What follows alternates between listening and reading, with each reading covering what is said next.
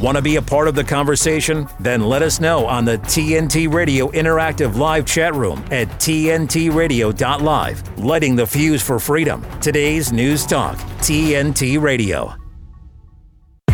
Misty Winston on today's News Talk Radio, TNT. Well, hey there, and welcome to the Misty Winston Show right here on today's News Talk. Thank you, as always, for tuning in to hang out with me. We have a great show lined up for you today. David Rovics is here. He is fantastic. I've been following him for a very long time. I became aware of him through the Assange movement. He lends his many talents to various different issues and causes, but that's how I became aware of him. I've been a big fan of his work ever since. So I'm very excited. This is the first time I'll be having a conversation with him, despite low-key stalking his his career for the last several years. So very excited to have that conversation with him. Okay, listen, on the Assange front, this is Assange, but also I'm about to brag on TNT a whole lot. So get ready for that. Wholesome content coming your way. But it's very cool because TNT has been very supportive of myself, my activism, my support for Assange, but just in general to the cause of Julian Assange's freedom. They have been incredible on that front. Some of you may remember they paid for me to go to Freedom Fest, not this past summer, the summer before, I think, in part to promote TNT Radio, but also so that I could be there to help spread the word about Julian Assange, which was super amazing of them. They've also sponsored things like the Rage Against the War Machine rally, things like that. So they're really cool about supporting and appreciating activism and, putting their money where their mouth is and really, sticking their neck out on that front. And they're doing it again, this time for The Trust Fall, Julian Assange. This is the new documentary. We've had the director Kim Staten on the show before. I'm trying to get him booked again. We're trying to nail down a date for him again. So there is going to be the London premiere is taking place on Sunday, February 18th at 1 p.m. at Rio Cinemas in Dalston. If you want to go to, I think TNT has tweeted this out. I've just tweeted this out. But you can find out more information and everything on the website. And I think it's on an Eventbrite and things like that. So they're going to play the film. There's also going to be a post-film panel discussion with Stella Assange, which is obviously Julian Assange's wife and mother of his two young sons, Kristen Hrafsson, who is the current editor-in-chief of WikiLeaks in Julian's absence, has been for many years now, Tariq Ali, and Kim Staten, obviously the director of the film. So I'm very excited to see this film. I think any piece of Assange media that comes out that helps to tell the story in a real and honest way, gets past the spin and the propaganda and the narrative, all of that stuff, I think is obviously beneficial. So very excited for that. And also TNT is going to be in London for the two court dates. So last December, obviously Julian Assange's 2-day public hearing was announced for February 20th and 21st at the UK High Court to determine whether Julian will have permission to appeal or whether he will be extradited to the United States. So TNT will be at the Royal Courts of Justice. Also super cool. Thank you, TNT. Broadcasting and covering the entire 2 days if required. And then TNT will broadcast from various locations throughout London, lighting the fuse for freedom over there. So I'm very excited about that. That makes me very happy. Obviously, there's going to be numerous content creators, journalists. Hopefully there will be somebody from the mainstream. I doubt it. Let's be honest. I doubt it. There's probably not going to be. If there's anybody there that I could see being mainstream, it would be honestly Fox News. They have a guy there, Landon Mion. I hope I'm saying that right. I'm sorry, Landon. I've met him in person. He has come to the events that I've organized in Washington, D.C. He's interviewed me. He seems to be their Assange guy on Fox News. He does articles for them. And every time something happens in the case, Landon writes an article about it. And he's really the only that I've noticed. And to be fair, I don't partake in a lot of mainstream media journalism. So it's very possible that I may have missed somebody who is in the mainstream who covers it on a regular basis, but I don't think so, because I'm pretty clued into the Assange coverage in general. I search for that stuff pretty frequently, and I try to monitor if there is an article out in the mainstream. We all do this. We read through it and see how many things they got wrong. And then we try to call them out for those and get them to, redo the article or make an adjustment or whatever they need to do. But Landon does a great job. He's come to my events and he's covered them. So I don't know if Fox News will send somebody to London. That would be cool if they did. I just very much doubt that we're going to see, maybe though, I don't know. I could see the Guardian showing up. Maybe I think they're all trying to save face at this point. I think they're all trying to pretend as if they've supported him all along, guys. What are you talking about? We didn't throw him under the bus for the past 10 years because it shifted. Momentum has shifted now in his favor. And so I think we're going to see this a lot, not just with mainstream media outlets, but I think also a lot of politicians are going to try to now pretend that all along they've been supportive of Julian Assange. And this is just a terrible thing that's happening. And don't let them get away with that. There's a lot of people who are going to try to pretend as if they weren't part of the problem, and we need to hold those people to account. So very excited. Thank you to TNT again. Super cool that they're both hosting the premiere of the Trust Fall, and then also that they're going to be at the court on February 20th and 21st. If you are in London or anywhere near London, or you can get to London on the 20th and 21st, please do. I believe that the intention there is to have people start meeting up around 8:30. I think court is scheduled to begin at 9. I don't hold me to that though. I need to double check that. I'm pretty sure that that's the game plan. So there will be speakers. There will be some of the best activists on planet Earth are going to be there. People that I love dearly. But we just need as many bodies there, as much noise as possible. I don't know if Julian will be there in person. He has not been permitted to attend his own court hearings in person for some time now. But if he is, it would be cool to be able to make enough noise that he could hear. But regardless, I think it just sends a message if a whole boatload of people show up to support him. So if you can get there, please get there. I wish I could be there. I am suffering from serious FOMO on this one. Like, I really wish I could be there. Yeah, if you can make it, please do. Okay. Don't forget, you can follow me over on the tweeters at Sarcasm Stardust. Check out the Substack, mistywinston.substack.com. Write up for the guests of the day every day with links so you can find, follow, and support their work as well. And if you would like, you can shoot me an email, mistywinston@tntradio.live. Guest idea, show idea. I love that stuff. I love hearing about new people that are outside of my little bubble. So please shoot me those things. I'll try to get back to you. And if you have a suggestion for a possible guest that you would like to hear on TNT just in general, or perhaps you have a topic that you feel we should be discussing, we definitely want to hear from you. You can complete the suggestion form on the TNT website, which again is tntradio.live, and you can help us make a difference right here on today's News Talk, TNT. It's the stuff What citizen wouldn't want to make America great again? people are talking about. Vilifying MAGA is just not going to work. Today's News Talk Radio, TNT. All right, this is super interesting. A California county has become the first in America to recognize loneliness as a public health emergency. Frankly, I think this is long overdue. So here with the story, joining me now is TNT News producer Adam Clark, aka Ruckus. So this is not at all surprising to me that loneliness is a public health emergency, but we're now starting to see people acknowledge that, like at a legislative level. Is that what we're seeing here, Adam? Yeah, it is kind of interesting. And then, like all things, we got to be wary, especially For because sure. we're declaring things public health emergencies. We know where that leads, which is ironic because the last major one here around the world caused the current one that we're talking about today, technically. And this is of all places, Misty, this is Silicon Valley. For people who aren't familiar with this is what we're speaking of is San Mateo County, located in the San Francisco Bay Area of California, United States of America. Salute. They passed a resolution on January 30th. The voters have officially decided to declare loneliness a public health crisis. The Board of Supervisors voted unanimously on the decision, according to a local report. Supervisor David Canepa, taking to a post on X, said, quote, San Mateo County was the first in the nation to declare loneliness a public health crisis after the Board of Supervisors unanimously passed a resolution that my office authored.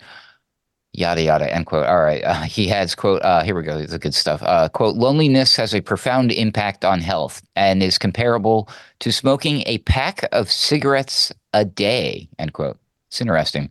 Canepa said he is also calling for the state of California to establish a, quote, minister of loneliness, end quote, position. So we got a new job out of it. He said that it would help those, quote, suffering in silence to restore meaningful connections that were lost during the pandemic, end quote.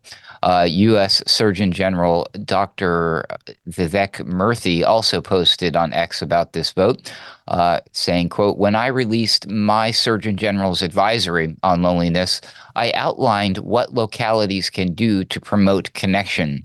Grateful to San Mateo County for becoming the first county in America to recognize loneliness as a public health emergency," end quote. The Surgeon General previously said that loneliness leads to poor health outcomes, including heart attack, depression, and even early death. With the onset of the pandemic, California was the first United States state to issue a statewide stay-at-home order on March 19th of 2020. Interesting. Dr. David Campbell, a clinical and program director at Recover Together Bend. This is an addiction and mental health treatment facility in Oregon, said he agreed with the decision to declare loneliness a public health emergency. This is according to Fox.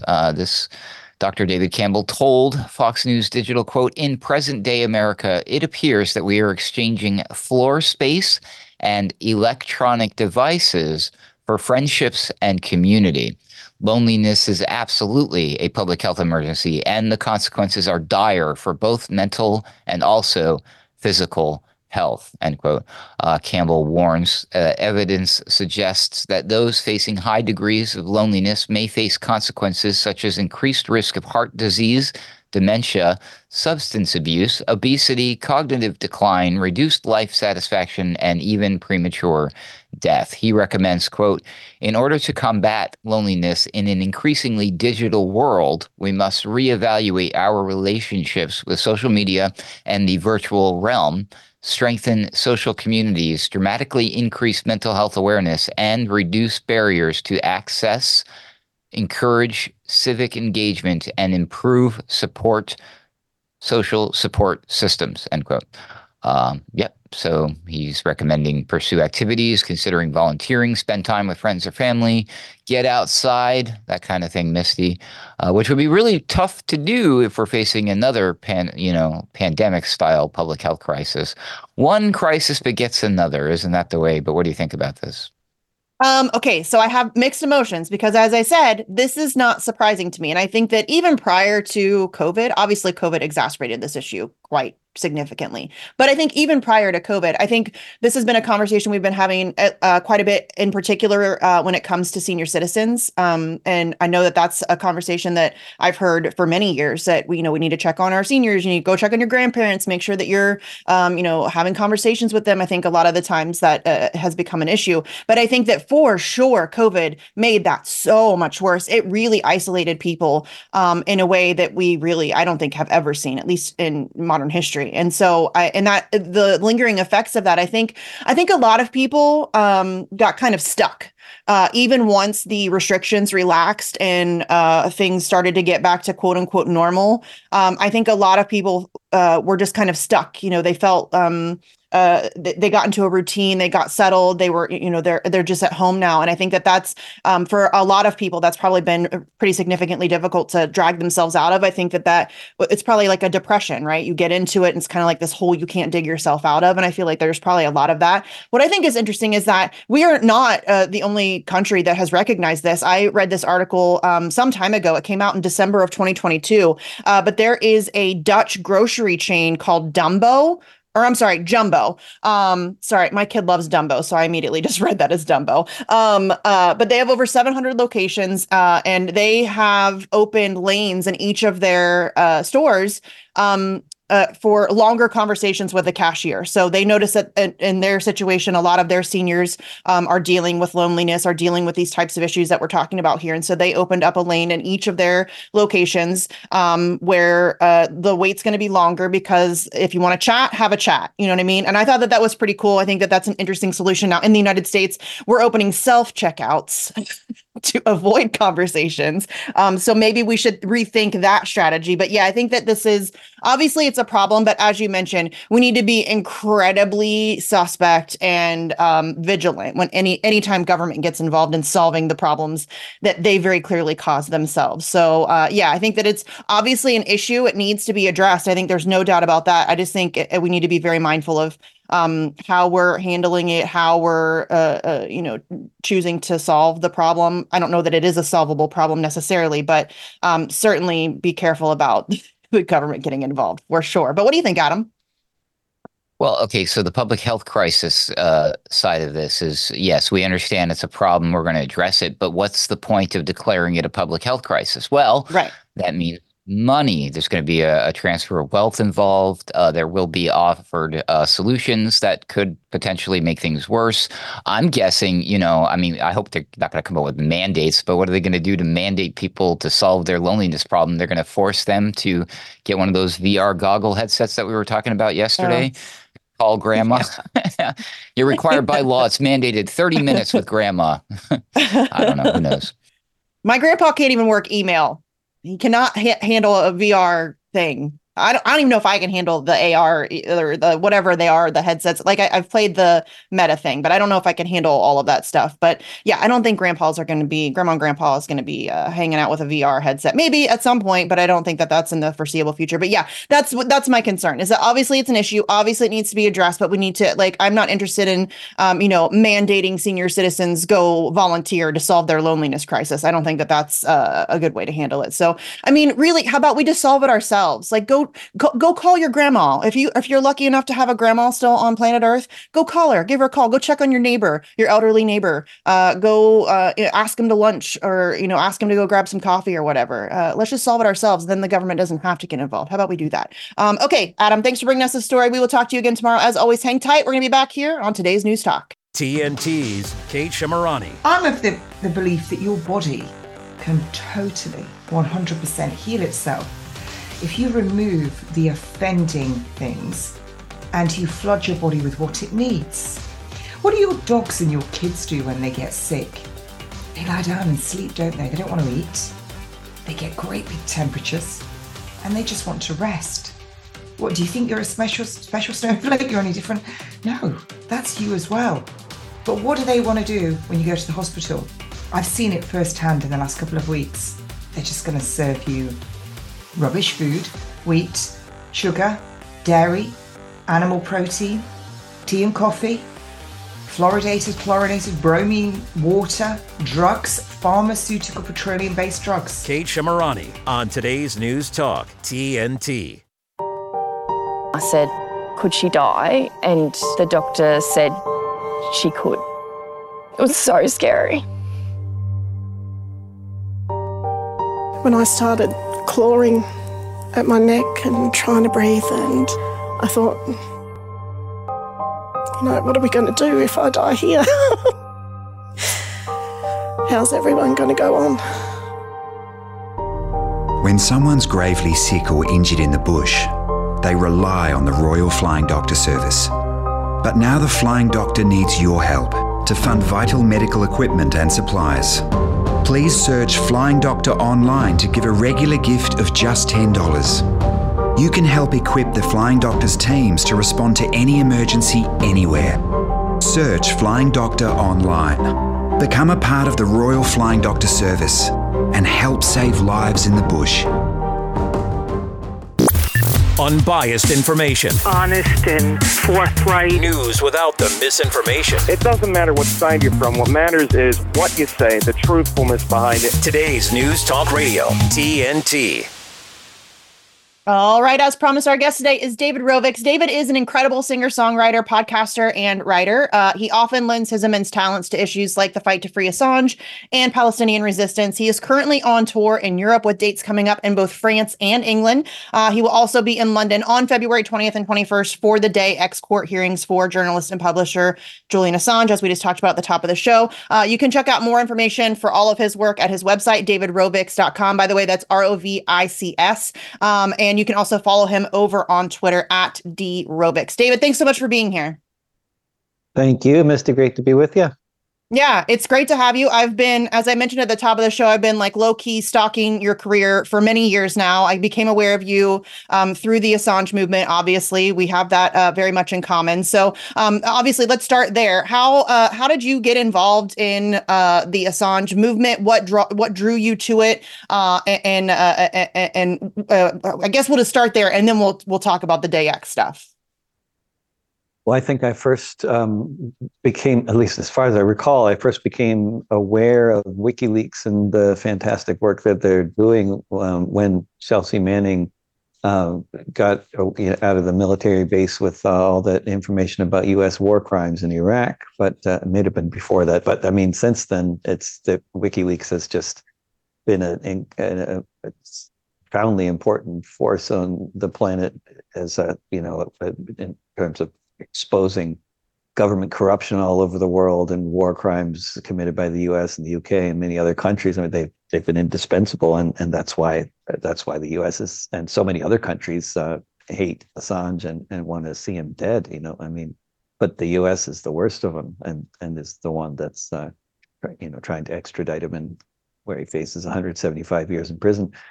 So, I mean, I've always been a fan of Julian and of WikiLeaks, and I think it's completely. You could see why the powers that be don't like him, and it's the campaign against him has just been something else to behold. As you know, I mean, the propaganda has just been incredible.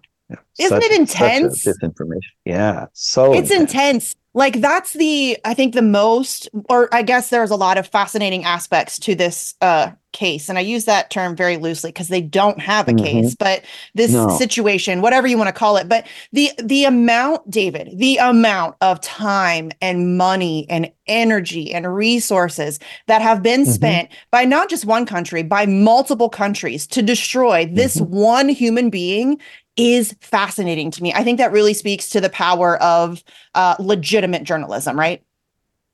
Yeah, it sure does. And it also speaks to the vindictiveness and the illegality and the cruelty that governments like ours and like the UK and like Sweden are willing to resort to punish somebody that does the kind of journalism that Julian Assange has done. I mean, it's such a terrible example for the rest of the world, because of course anybody else who's planning on facilitating massive leaks about war crimes in the future is going to be thinking really hard about whether they want to be going to prison for the rest of their lives. Yeah. And I think that's really, I mean, that's the crux of it all. It's obviously they want Julian Assange silenced. They would like to, I think, frankly, they would like to see him dead. But I think it's so much bigger than that. I think, and I say this all the time, and I apologize to people who listen to me regularly for sounding a bit like a broken record, but I think it's an important point to make, is that he's essentially just being used as the warning. He, as I often do, I will liken him to, he's the head on a stake outside the castle walls, right? He is the threat to other journalists and, as a byproduct of that, whistleblowers all across the world, that if you mess with us, this is what we will do to you. This is what you will have to go through. And I think that that's been incredibly effective. I mean, we see the state of journalism. It's a dumpster fire. To be fair, I don't mean to sound completely cynical. There are a tremendous amount of journalists out there who are doing unbelievable work under really tenuous circumstances, risking their lives. I mean, we can talk about the journalists in Palestine later on, but that's just one example. There are people doing great work, but I think the state of, obviously mainstream press, it is a disaster. So I think that's been a very effective, it's been caused a very effective chilling effect across journalism and whistleblowing. I don't think there's any doubt about that. No doubt about it at all. But it's, in terms of journalists, it's just been one of the things that's been so interesting to me in terms of like being involved with this campaign and seeing how many journalists around the world are very passionately supportive of Julian, and including organizations that journalists internationally are involved with, and journalists of so many different countries. When journalists are actually organizing as journalists, one of the top things that they are involved with is supporting Julian Assange. But what you can see so plainly is that journalists, by and large, I mean, freelancers aside, journalists who are working for some outlet, which is usually some corporate outlet or some state-controlled outlet somewhere, they don't get to choose what they do stories on. They don't get to fly themselves to London to cover a story that they want to cover. Somebody else has to decide to do that. And clearly, it is no longer fashionable to be sympathetic with Julian Assange. It's no longer fashionable for the Western press to cover anything related to him. And, every time I'm in London, when there are events going on around the royal courts, one of the really striking things to see is that most of the journalists are not from the UK, and they're certainly not from the US either. Right. They're generally often from outside of Europe, or maybe one or two from other European countries, but nobody local. No. In the United States, it's horrific. It's so pathetic, the lack of journalism on display surrounding this case, because frankly, they should be embarrassed. Forget the incredible implications that this case has over the future of press freedom, which if you are a journalist, you should be incredibly concerned by. So forget the fact that they're not covering it just based on that. But it's a story, David. It is a story. I mean, it is a journalist who is being held in the UK's Guantanamo for exposing war crimes and corruption, and there's been all of these. I mean, all the spies and intrigue, and there's sex, and there's all of the things. It's a juicy story, and then the idea that they're still not covering it doesn't blow my mind, because I realize why they're not covering it. But if I were a journalist in the mainstream, and I don't know that I could look at myself in the mirror, and I certainly wouldn't be calling myself a journalist. It is embarrassing that they are not covering this story. Really? So, okay, listen, we got to take a quick break and get some headlines. Hang tight. We're going to be back here on today's News Talk. TNT. Here's what's making news. TNT Radio News. For TNT, this is James O'Neill. The U.S. has launched airstrikes in Baghdad, targeting individuals linked to a recent attack in Jordan that resulted in the deaths of 3 American service members. During a fundraiser in New York City, President Joe Biden labeled former President Donald Trump as an existential threat, emphasizing the urgency of preventing Trump from undermining his administration's achievements. President Joe Biden mistakenly claimed to have discussed the January 6, 2021 Capitol riot with former German Chancellor Helmut Kohl, who had passed away nearly 4 years prior to the riot. Why not give TNT Radio a follow? We're on all major social platforms, including Facebook, Twitter, Instagram, Gab, and Getter. Help us get the word out as we cover the biggest topics of our time right here on today's News Talk. TNT Radio. TNT Radio. All right, we're here with David Rovics. And by the way, if you're going to follow us on social media, also do the share, subscribe, like, comment, all of those things. Help us get through the algorithms. We're pretty heavily shadow banned, not surprising. Okay, so we're here with David Rovics. We're talking about the work that he's done over the years for the campaign to free Julian Assange. Obviously, we speak about that quite a bit here on this show with no apologies made for it. I will continue to talk about it a lot, especially in these next couple of weeks here as we approach the Day X court dates in on February 20th and 21st. So I know that you plan to be at the courts in London on February 20th and 21st. And this is really kind of the Hail Mary pass to prevent extradition to the United States. I'm not going to ask you to make a prediction because it is impossible to know what's going to happen. Nothing in this situation makes any sense whatsoever. But I think that what I will ask you is that I've noticed as somebody who's done, a fair bit of activism on this front myself, that the support for Julian has, as you briefly talked about just before the break there, it has grown immensely certainly since he was essentially kidnapped from the Ecuadorian embassy. But even before then, I think that was already kind of snowballing. But I think that we have reached a point now where there is just such a tremendous amount of support that it's becoming even more difficult for them to continue this. So would you agree with that? And do you think that that's going to have any impact whatsoever on his situation? I mean, I don't want to switch topics or anything, but just when you see the millions and millions of people marching around the world calling for a ceasefire, calling for an end to this genocide in Gaza, and the lack of response on the part of the powers that are committing the genocide or arming Israel and sending them billions and all that. I mean, whether anybody's listening in the British establishment or the U.S. establishment, are they listening to all of the voices calling to free Julian? I mean, it seems that they don't listen to popular opposition necessarily, but of course we have to do everything we possibly can to try to make them listen and hope that there's possibility that could enough attention could actually make something happen. I mean, it's I wish I could say that I was hopeful about our capacity to influence these monsters that run these countries. I mean, I don't think I think the vast majority of the members of the British Parliament and the American Congress are sociopaths, and I think you can't get to that position. I mean, some people can't, but I think the vast majority don't get to, and it's very difficult to get to that position unless you're both rich and a sociopath. I think these qualities are pretty much essential for that job, and I don't think that's the case in governments around the world by any means, but in these countries, it certainly is the case. Other countries are more civilized. They're not entirely run by money. There's much more democracy in a lot of other countries, but the US and the UK, especially the US, is extremely and as Howard Zinn often was fond of saying, two parties, that's only one more than one party.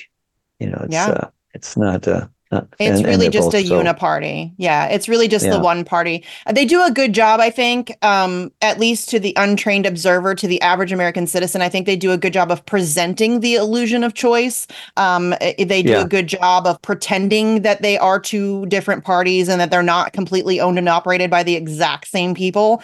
But they are. They are owned and operated by the exact same people. They serve the same agenda. And really, it's basically just a soap opera with psychopaths. It's just a show.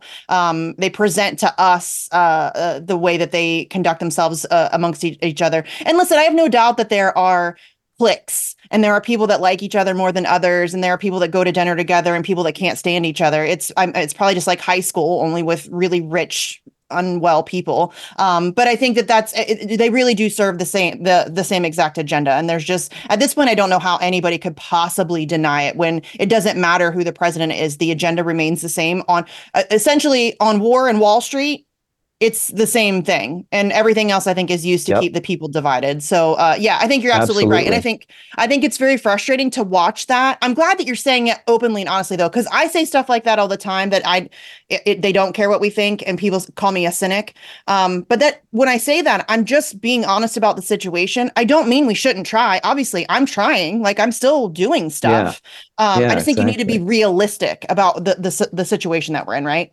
Yeah, I mean, look at history. Look at the millions and millions of people that were protesting against the Vietnam War all over the world. Did they stop bombing Vietnam? I mean, but all those people in the streets, maybe they stopped them from using nuclear weapons. I mean, and I've heard people, who are much more knowledgeable about that period of history than I am, say that that's quite likely the case. That if not for all those people in the streets, they would have resorted to nuclear weapons, and that. So, well, okay, I guess we can, let's keep on being in the streets and hope that, we can at least moderate their genocidal practices.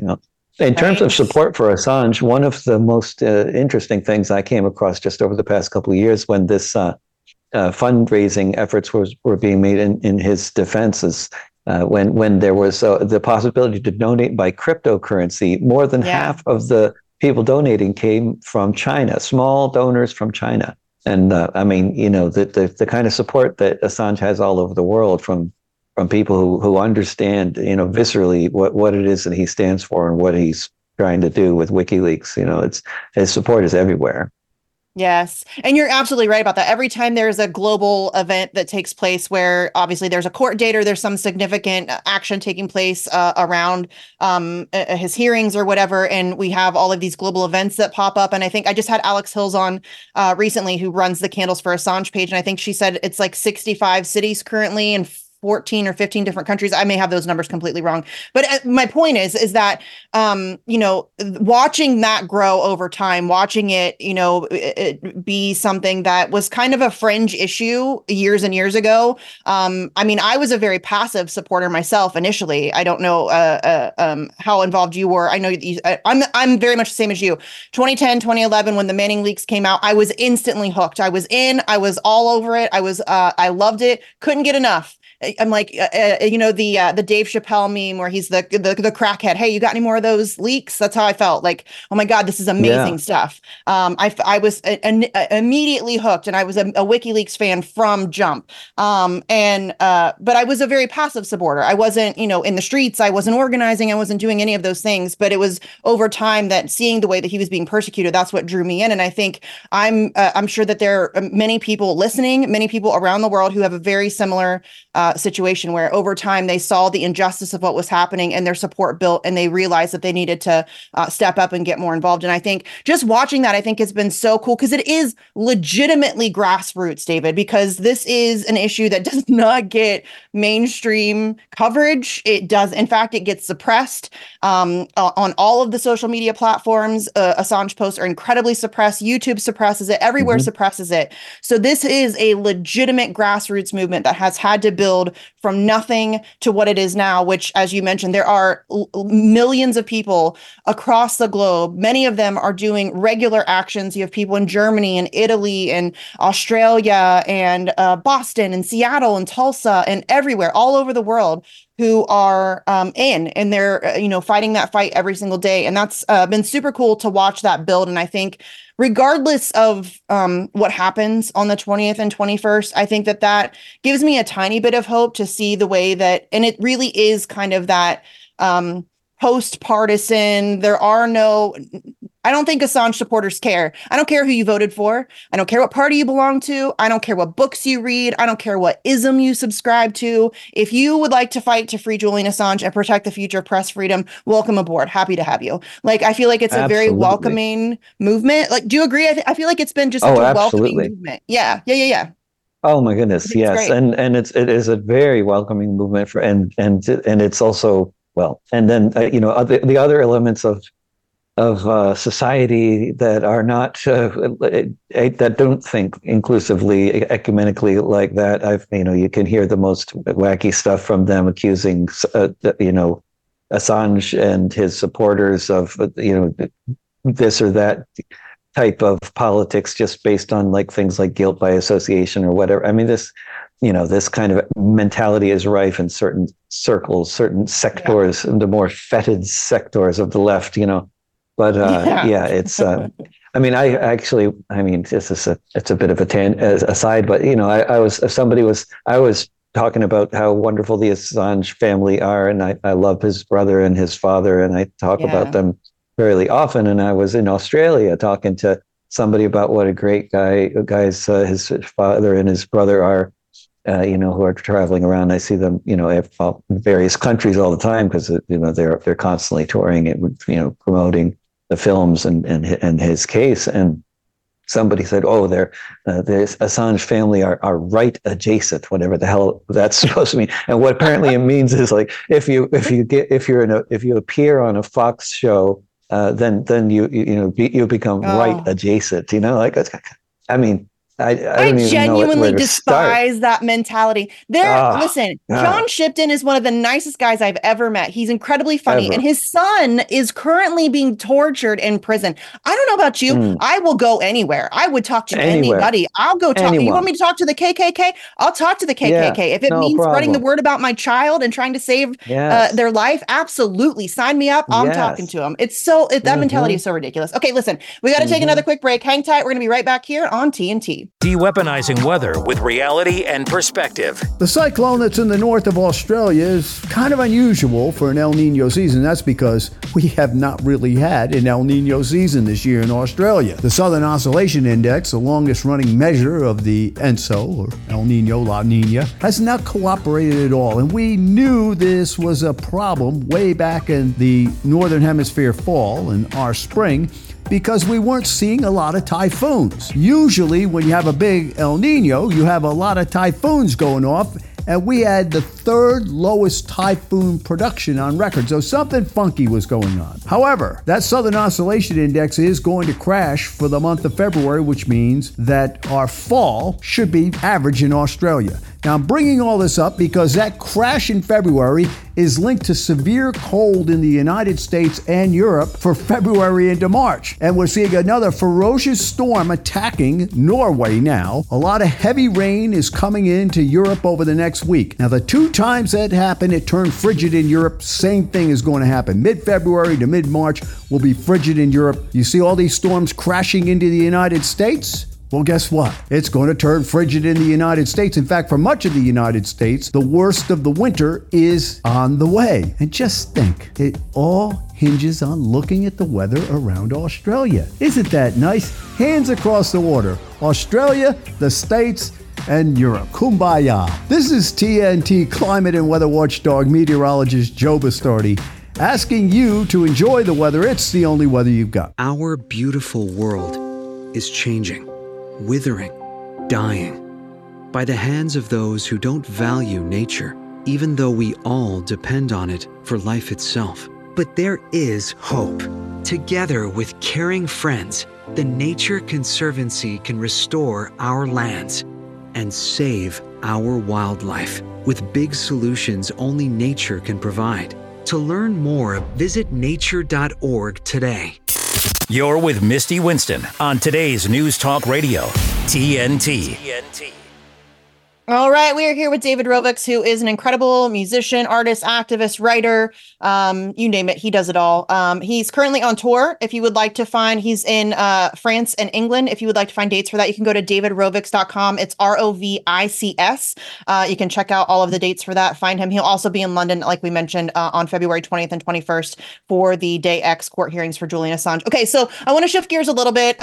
You briefly touched on Palestine earlier, and I know that this is something that you're very passionate about, as am I myself. So I definitely wanted to talk to you about this because obviously this is it's a really horrific set of circumstances playing out in broad daylight on the world stage for everyone to see. I don't think we've ever really experienced anything like this. It is a genocide being committed. And it's live streaming essentially. We get to see basically all of it, and it is it's really difficult to watch. So I mean, I know this is something that has meant a great deal to you over the years. I know you've done a lot of work on this. I don't even know like how to even approach the subject at this point because, as you said, it feels like they don't care what we think. It feels like it feels very hopeless at this point. And I hate diving into that despair because the people of Palestine need for people to not dive into that despair, but it genuinely feels tremendously hopeful. Where do you think we stand right now on the situation in Palestine? I mean, it feels like what it must have felt to people protesting and trying to stop the U.S. war machine from slaughtering millions of people in Southeast Asia in the 60s. I mean, the desperation you wake up with every day, knowing that, while you've been asleep, your government has probably killed several hundred innocent civilians from the air, just like is happening every day in Gaza. Several hundred civilians are being killed under the bombardment every day. And that's not counting the far higher numbers that are now dying of famine and disease. Yeah. And they're being starved and they're not letting the food in. And it's just, what's just one of the many things that's been so striking to me over the past few months. I mean, I've been writing songs constantly and essays and whatever good that does. An album of 20 songs that I wrote between October and December about the genocide. But what's been striking is the complete, I've never actually seen in my lifetime such a contrast, although there is generally a contrast between Western media, mainstream corporate media coverage and the rest of the world's media. But the media coverage on this has been so incredibly starkly. I mean, now the Western media is pretty much ignoring it. And just every time Israel has a talking point, they run with it. And I mean, latest thing with these, the tortured people that they captured, who then said stuff about UNRWA workers being involved with the attack in southern Israel. And I mean, they just run with this kind of stuff. It's stuff that they got from torturing people, and then this is just considered to be like good information to the US and the UK and all the different Western media outlets who just unquestionably run these stories. They're just doing the work of Israeli propaganda for Israel. It's just, whereas then you look at the media in the rest of the world and they're covering Israel as if it's a genocidal power run by mad, crazy people that are bent on killing all the Palestinians, which is the accurate.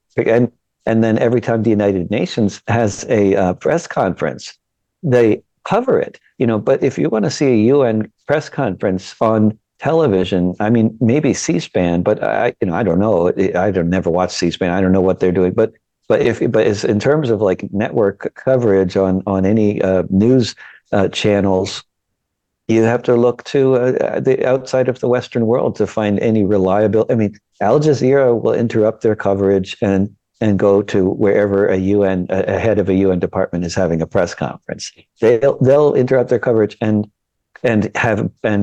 cover press conferences of Biden or Blinken. But our own country's media just pretends like it's not the case, that Biden is constantly spending most of his time in the Middle East, trying to facilitate this genocide. He says he doesn't want the war to widen, which is ridiculous. Of course, the U.S. is now, as your headlines just reported, bombing Iraq, and but our press just basically ignores what our government is doing. I mean, half the Navy is somewhere between the Red Sea and the Mediterranean Sea, and that's like, who's even reporting that? That our military is even there in such numbers.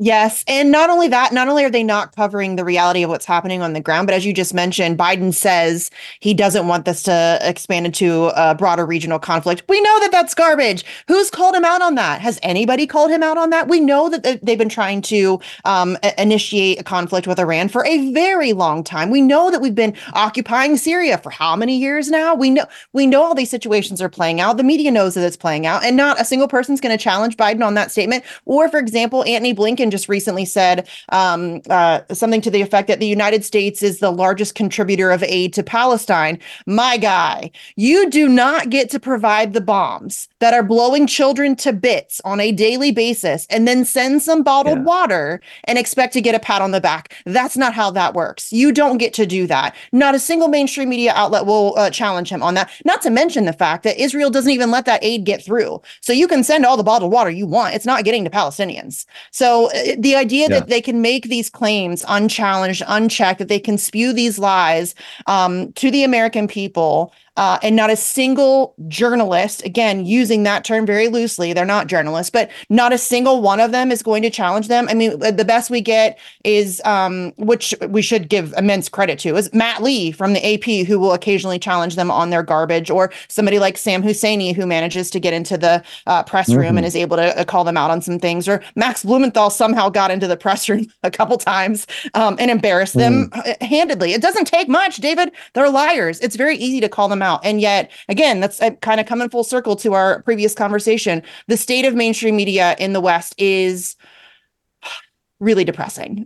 It's really bad. Yeah, it is. It is really depressing. And it's just been getting more depressing over the course of many decades. Although there was I would say during the golden age of the internet, like 1995 to 2005, there was a lot of good stuff happening as far as like independent websites and indie media and all kinds of stuff on the internet, which became, the free internet that existed for those 10 years was quite a powerful tool for organizing, before all the social media algorithms and all that kicked in and we got, totally like stuck in the closet, and like the internet turned into whatever it is now, which, this bizarre dystopic phenomenon. But I have friends who were actually working in local commercial radio in the 80s when Reagan came to power, and there's things that have happened that it just never even got any.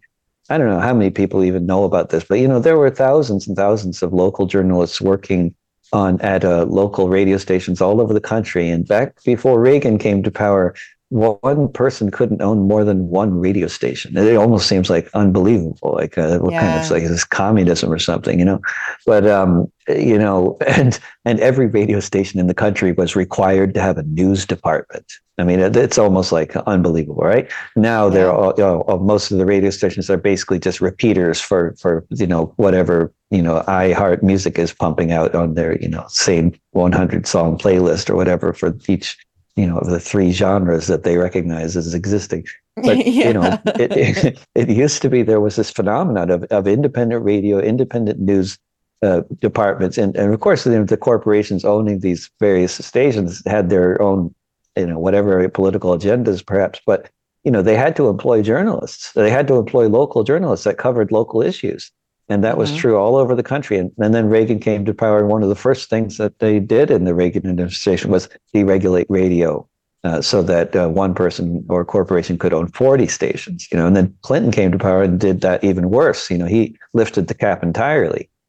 But as soon as that bill passed under Reagan, thousands of journalists immediately lost their jobs, because as soon as the stations were no longer required to have a local a journalism, a newsroom, they just got rid of them all. They only had them because they had to. Yes, and that's you're right. That did start with Reagan, but I think Bill Clinton doesn't get near enough hate for the Telecommunications Act of 1996.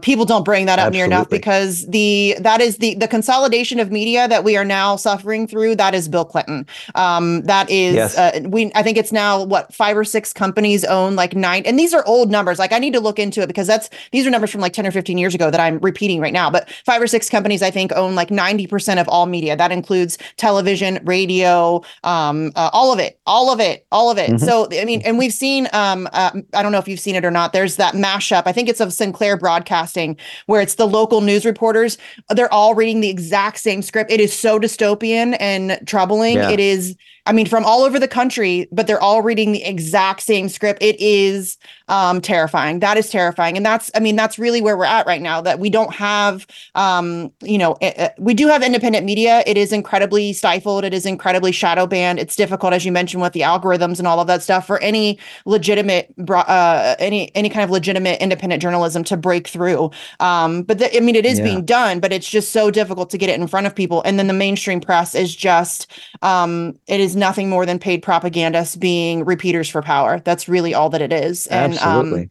It's terrifying, absolutely. Right, David? That's crazy. It is absolutely terrifying. And then, of course, the great coup of the social media platforms to get us away from using, the independent web and even things like email lists, and the insidious ways that they sort of, were like Facebook was a very useful in so many ways. They made themselves so useful and so free and so, remarkable for a couple of years there. Mm-hmm. Just remarkable enough to get everybody who used to, have email lists and all this to, so many of them to abandon their email lists, just to figure, now everybody's on Facebook, and it works kind of like an email list, but, we can see people's faces and it's cooler and more, high tech. And, they were just completely fooled into this, just joining this massive mega corporation that then, of course, as soon as they got all our attention and got us all to stop using email lists and all this, then they introduced these horrible algorithms and, shadow banned or just outright banned, everything, it's just. And they spy on you. They spy on you. Absolutely. Yeah. Yeah. It's a good time. And it's a good time. You just feel like, I hear people talk, people who don't understand what's going on. And there's a lot of people, including like college professors, all kinds of people who don't get it. They don't get the algorithms. They don't see what's going on, and they are, like understandably depressed, isolated, lonely. They look at their Facebook feed and they think that their friends don't care about Palestine and only care about the fact that they just, maybe they, got a new dog or their father died or whatever makes it onto the algorithm feed, but you just don't see anything about politics because it's suppressed. So you would think nobody on Facebook is going to protest. Obviously there's other platforms where you might find those things actually happening, but there's an awful lot of people, and I'm sure we both know, and certainly I know, maybe a bit older than you, there's a lot of people who just aren't anywhere other than on Facebook, and yes. that's their reality, and it's so depressing. Yeah, no, 100%. And you're right. Facebook did, really, I hate to give credit, but credit where it's due. It was an incredible bait and switch. They really did a great job of pulling everybody in, getting everybody hooked, making sure everybody was, as you said, stopping those other means of communication and dropping those other avenues of being able to, get information out, and then switched it all up. And then they started isolating you into your little echo chamber and spying on you and doing all of the things that we now know that Facebook is doing. And it's so frustrating. We're seeing the same situation with Twitter or X or whatever Elon Elon wants to call it. I mean, he's pretending to be this big free speech savior. He is yet to make a comment on the Julian Assange case. He is a giant Zionist who just went and like played patty cake with Benjamin Netanyahu. He's not a fan of free speech either. He's not going to protect free speech either. So we need, especially those of us who are organizers and activists, we need to be mindful of that and really get back to those more basic means of communication, those email lists and things like that, because we can't depend on these social media websites for organizing efforts. That's just not a reality anymore. I don't know that it really, as you said, there might have been a couple years in there where it was useful, but they really quickly took that away. I think as soon as they saw how effective it was, they're like, nope, we can't have this. This is not okay. Okay, listen, David, we are out of time, unfortunately. I'm so glad that you came on. As I said, I've been a big fan of your work for a very long time, so it's great to be able to finally have a conversation with you. Again, David is on tour. Currently, he will be in France and in England. You can go to davidrovics.com for tickets, information, all of that stuff. Follow him on Twitter at drovics. Again, that's ROVICS. Please share his work. Send it to your friends, all of that good stuff. He does fantastic stuff for both Assange, Palestine, and a whole host of other issues. So thank you so much for coming on the show today. I appreciate you very much. I'll be back tomorrow with Matthew Ho and Kelly Lane. We're going to talk about candidates for Assange. Yeah. So tune in for that. And as Julian Assange says, learn, challenge, act now. Don't go anywhere. Timothy Shays right after this, right here on today's News Talk.